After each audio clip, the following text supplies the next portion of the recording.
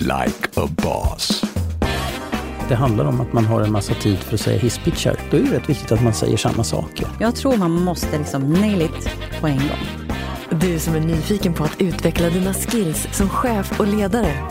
Du har kommit helt rätt. Välkommen in i samtalet. Det är en härlig varm julidag i Visby. Jag har varit på några seminarier redan och nu är jag på väg in till Försvarsföreningens seminarium om hur man påverkar val genom att så misstro. Där träffar jag en god vän som har ett långt politiskt arbete bakom sig. Vi pratar lite och när seminariet är slut så sitter vi utanför när en av de politiska talespersonerna som just stått i panelen kommer förbi. Min vän känner personen och det blir en stunds samtal. Tänk att få 30 sekunder med den du annars inte skulle komma i närheten av om du försökte boka. Då gäller det att klart för sig vad man vill ha sagt. Att kunna sin hisspitch. Där och då slår det mig vad som är styrkan med en sån här arena. Möjligheten att få en minut eller två med den politiker eller annan beslutsfattare som man vill nå. Hej, jag heter Jonas Friberg och som vanligt har jag Gunilla Lundqvist här, mitt emot mig. Och vi gör ju den här podden tillsammans med chefsnätverket EGN som sätter samman professionella nätverksgrupper. Så välkomna in i samtalet. Idag ska vi prata om det här med att paketera det som man vill ha sagt. Vi har ju precis varit i Almedalen och där har vi ju sett många goda och kanske dåliga exempel på både seminarier och de personliga framförandena. Jag tänkte Jonas, vi var ju där även förra året och vi pratade om Almedalen i podden. Kan du påminna mig lite om, vad var det vi pratade om då? Ja, vi pratade dels om tips kring hur man nätverkar. Vi hade med oss lite kort som hur man med öppningsrepliker och avslutningsrepliker och sådär. För det är sådär att det som slår mig, framförallt tänkte jag på det i år, att alla som är där är ju där för att nätverka. Men de är ju inte där för att lära sig nätverka. Utan de är ju där för att plocka hem effekterna av att nätverka. Det vill säga att man får tillfälle att prata med de där människorna som man kanske inte kan nå på något annat sätt. Nej, som är lite svåra att nå i vardagen. Just det. Ja, det är inte så lätt att boka upp försvarsministern eller vem man nu vill träffa. Nej, just det. När vi var där i år, Jonas, så var vi ju på flertalet seminarier. Ibland så var det paneldebatter, ibland var det en föredragshållare. Det var många olika varianter. Det som jag slogs av, det var att det var många bra sammansatta paneler.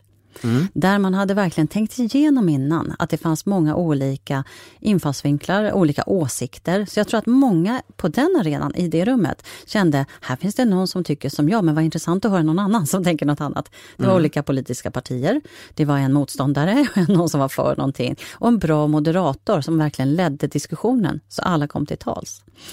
Men det var inte så på alla, men jag såg många goda exempel på där man förstod att de hade tänkt igenom vilka ska vara i panelen för att ha en faktabaserad diskussion kan man väl kalla det för. Ja, fast jag kan också slås av att jag på många ställen fick höra det jag redan visste. Att personer säger det som jag redan visste att just de skulle säga.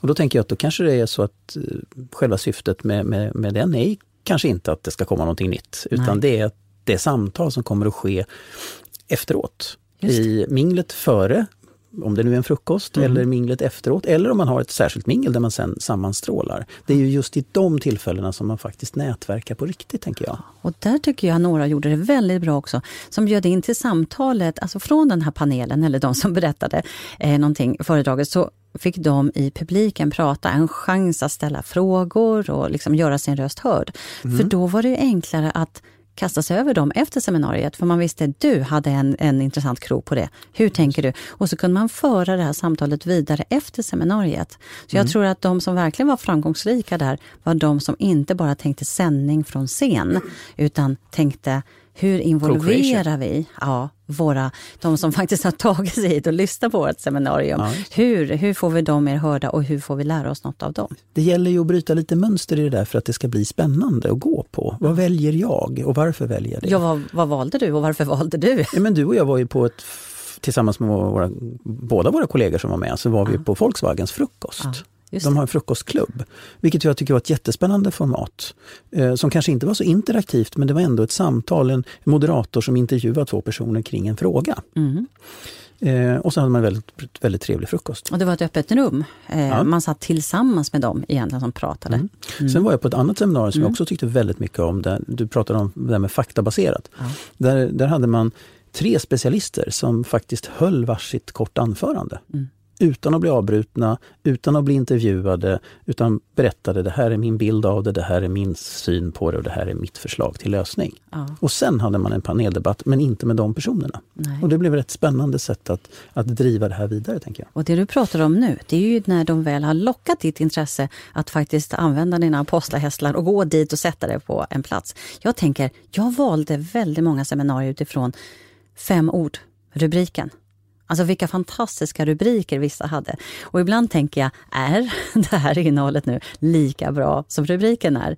Alltså jag tror att det är verkligen en dörröppnare i den här mängden av, vad var det, 4800 någonting seminarier. Plus några till som inte finns i den här loggen.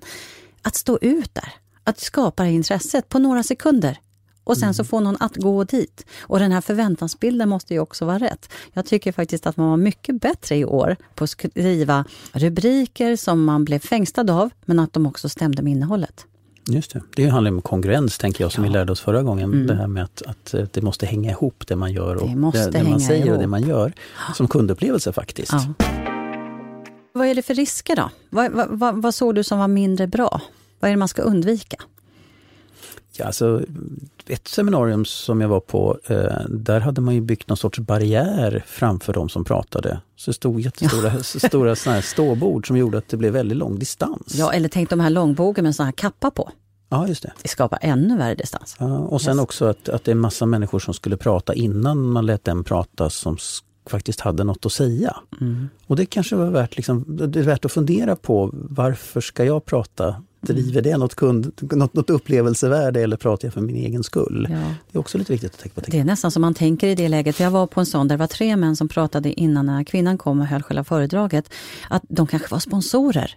Alltså det är på gränsen till man tänker så här, de har varit med och bidragit till det. Ni får 2 minuter innan och så får ni 2 minuter innan och vi får 2. På 6 minuter så kanske man känner så här, nej, nu går jag. För jag kan känna att jag ger ungefär kanske 1 minut. Jag ger dem chansen att på 1 minut fängsla mig. För att runt hörnet 13 meter bort så kanske en annan dörr till ett annat seminarium.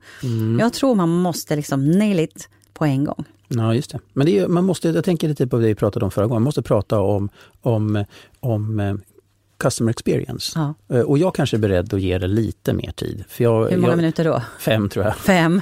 Men efter 5 eller 10 kanske, kanske 10. Men då går nog jag också om det inte är så att det ger mig någonting mer. Nej. Och det är klart att om det är någon som bara ska courtesy-prata då, så ger det kanske inte så mycket. Ja, för det får inte kännas som reklam.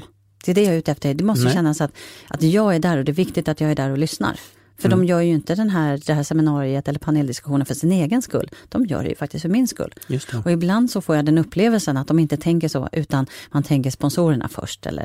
Eller vilka ska prata på det här företaget först. Och ska det vara rättvist mycket tid för alla? Och det är ju ett inifrån tänk. Och då glömmer man ju verkligen kunden. Exakt. Jag var och lyssnade på Talarforum. Hade faktiskt en rätt intressant... Eller hade en väldigt intressant diskussion mitt i där till tisdagen tror jag, eller sådär, kring vad har man sett hittills som moderatorer. Och då pratade Henrik Fexeus och sa att han tyckte att det var ett bra tips är att ha en paneldebatt, precis som du sa. Framförallt för att man har varje paneldeltagare har säkert med sig ett litet entourage. Ja. Så det gör att det kanske har man 5 i panelen så kanske det redan är 15 deltagare som är där därför att det är deras kompisar. Och då lockar det också. Alltså det är också en del av hur man riggar strukturen, tänker jag. På ett av de seminarierna som jag var, det var inte direkt en paneldebatt, men det var ganska många på scen. Och först så slogs jag över att det var en bra presentation. Att man fick reda på en gång så här, vilka är det som står här. Och det går ju x antal sekunder på att presentera dem. Men det som jag tyckte var otroligt skönt var att alla fick obruten tid att prata. Först tänkte jag, efter presentationen, de sätter scenen för mig, vilket jag tyckte var jätteskönt. Så här, jag vet vilka som är där och jag vet ungefär vad deras expertområde är. När den första började prata och hade gått 1, 2, 3 minuter, 4 så tänkte jag är fortfarande intresserad.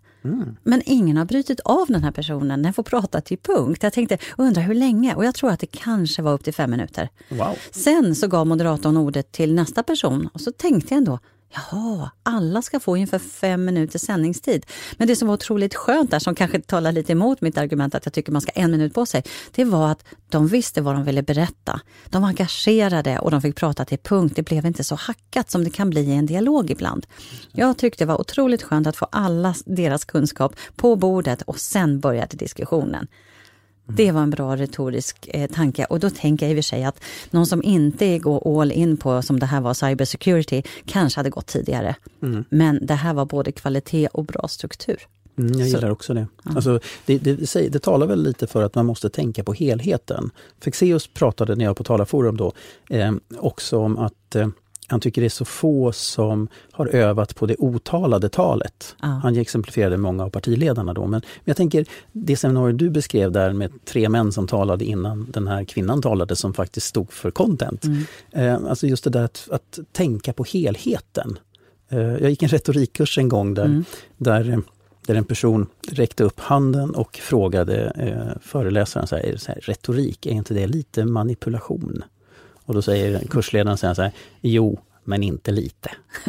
Och jag tänker att lite av det där, som alltså det handlar om att rigga hela upplägget. Att tänka på hur man står, hur man sitter, hur man talar, hur man låter och hur man bygger upp hela scenariot. Och jag tänker också att det ger respekt. Därför att alla har kanske inte samma talang att ta plats. Om man är 5 stycken på scen och man har sin expertis som man vill komma fram med. Att det faktiskt finns en moderator också som ger ordet och stoppar ordet. För då behöver inte någon tänka att men de där 3, de är bullriga och här är 2 mer tysta. Utan det blir väldigt jämlikt, rättvist.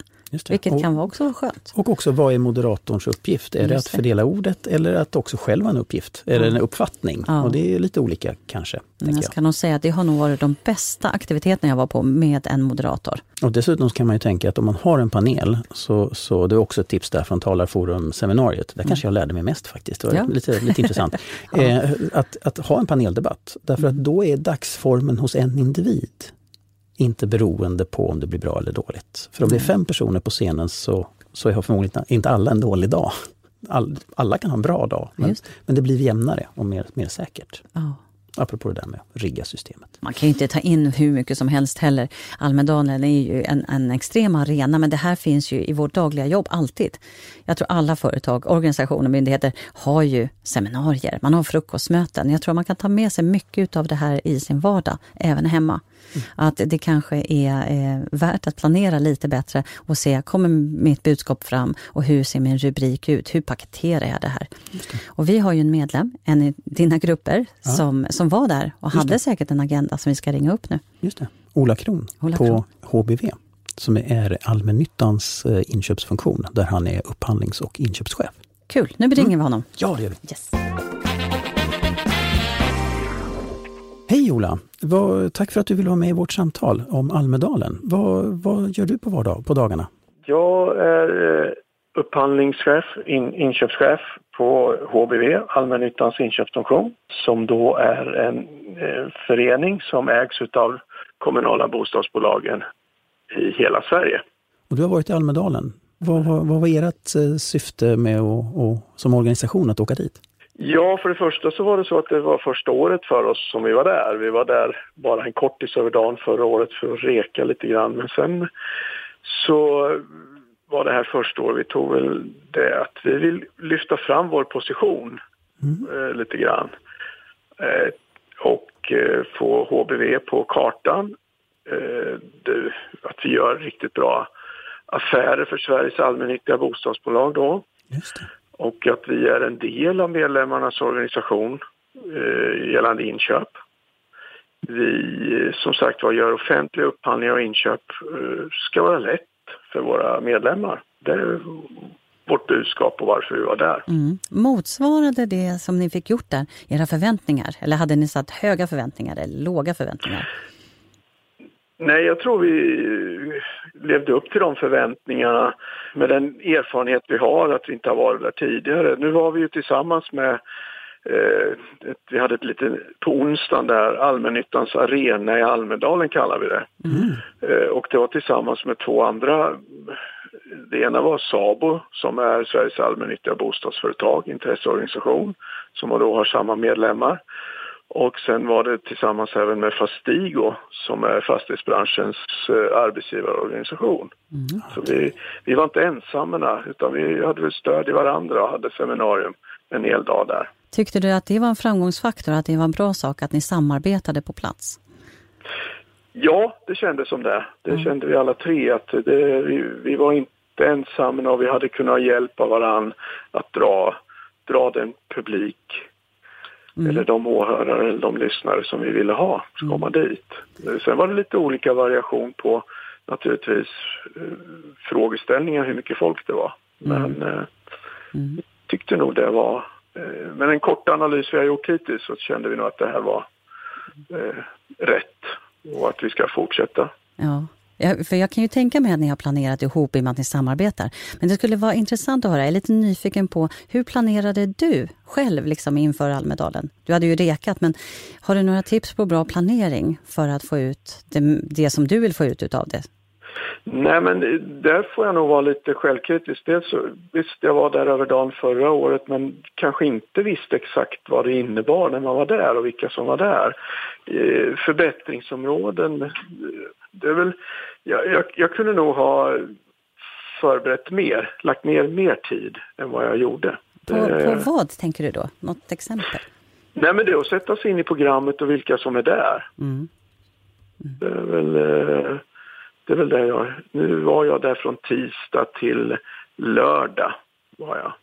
Så och sen tunnade det ur väldigt från torsdag, kan man ju säga där. För vi har suttit här och pratat lite grann där också, lära känna sin målgrupp och paketera sitt budskap. Så när du säger så här att du hade kunnat sätta in i programmet mer, tror du att du hade kunnat kanske hittat fler arenor att prata på, eller hade du haft ett annat budskap då, tror du?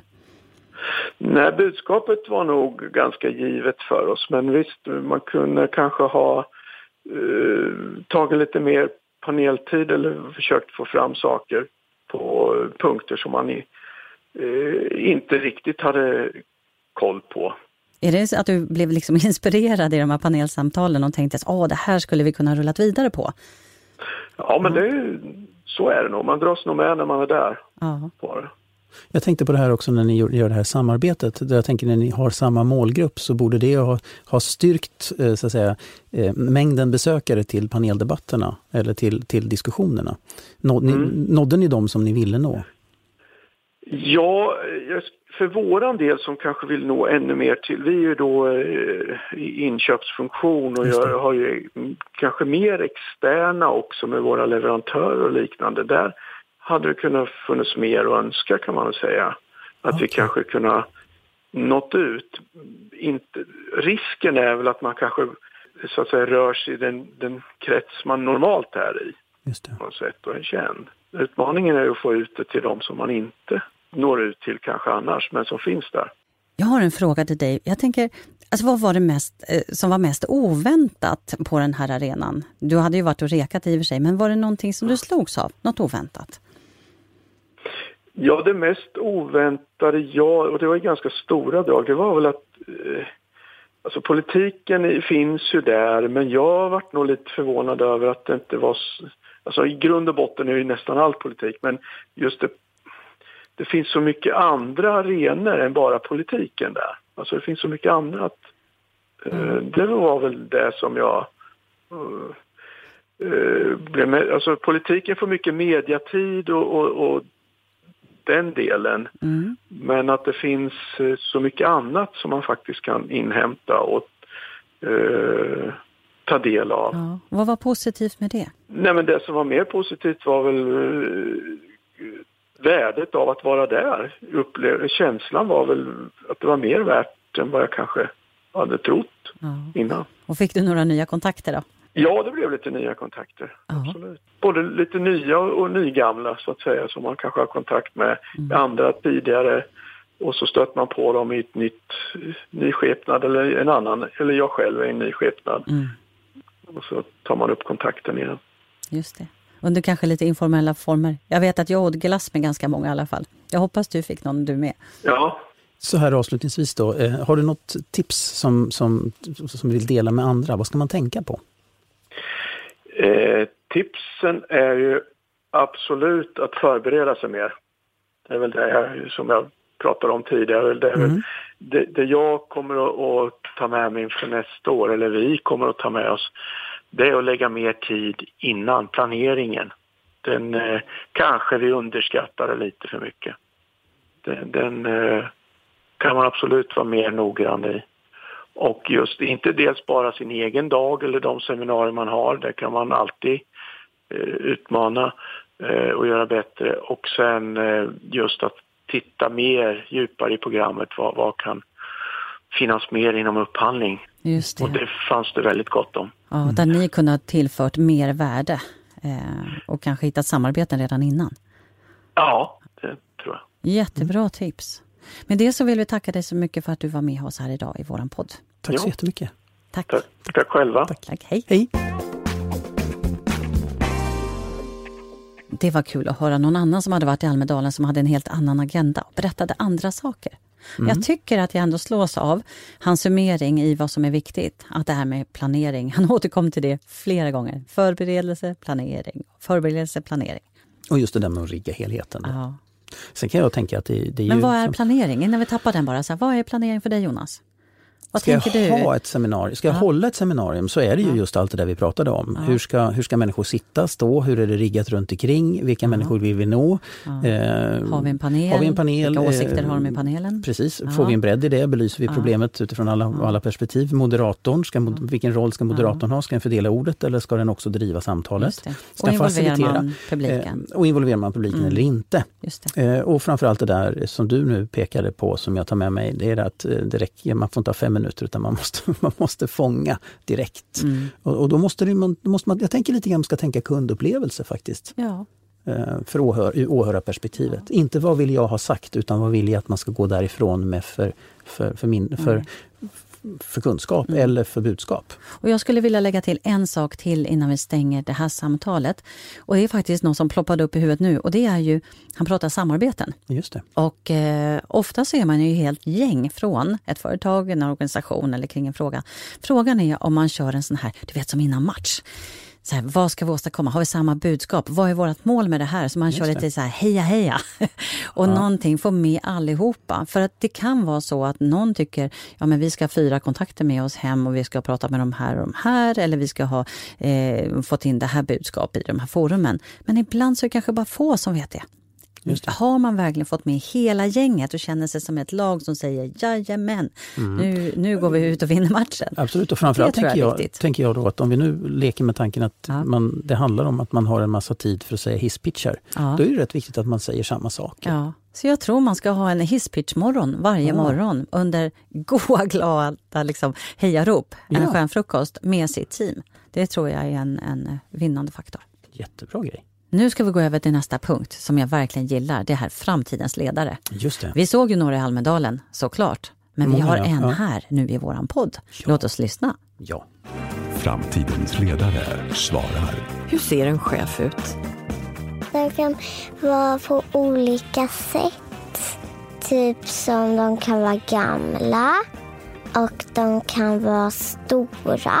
Och de kan vara mittemellan stora och mittemellan litna. Och så kan de vara slitna. Ja, de kan vara olika kläder. Men typ som att man kan ha slips.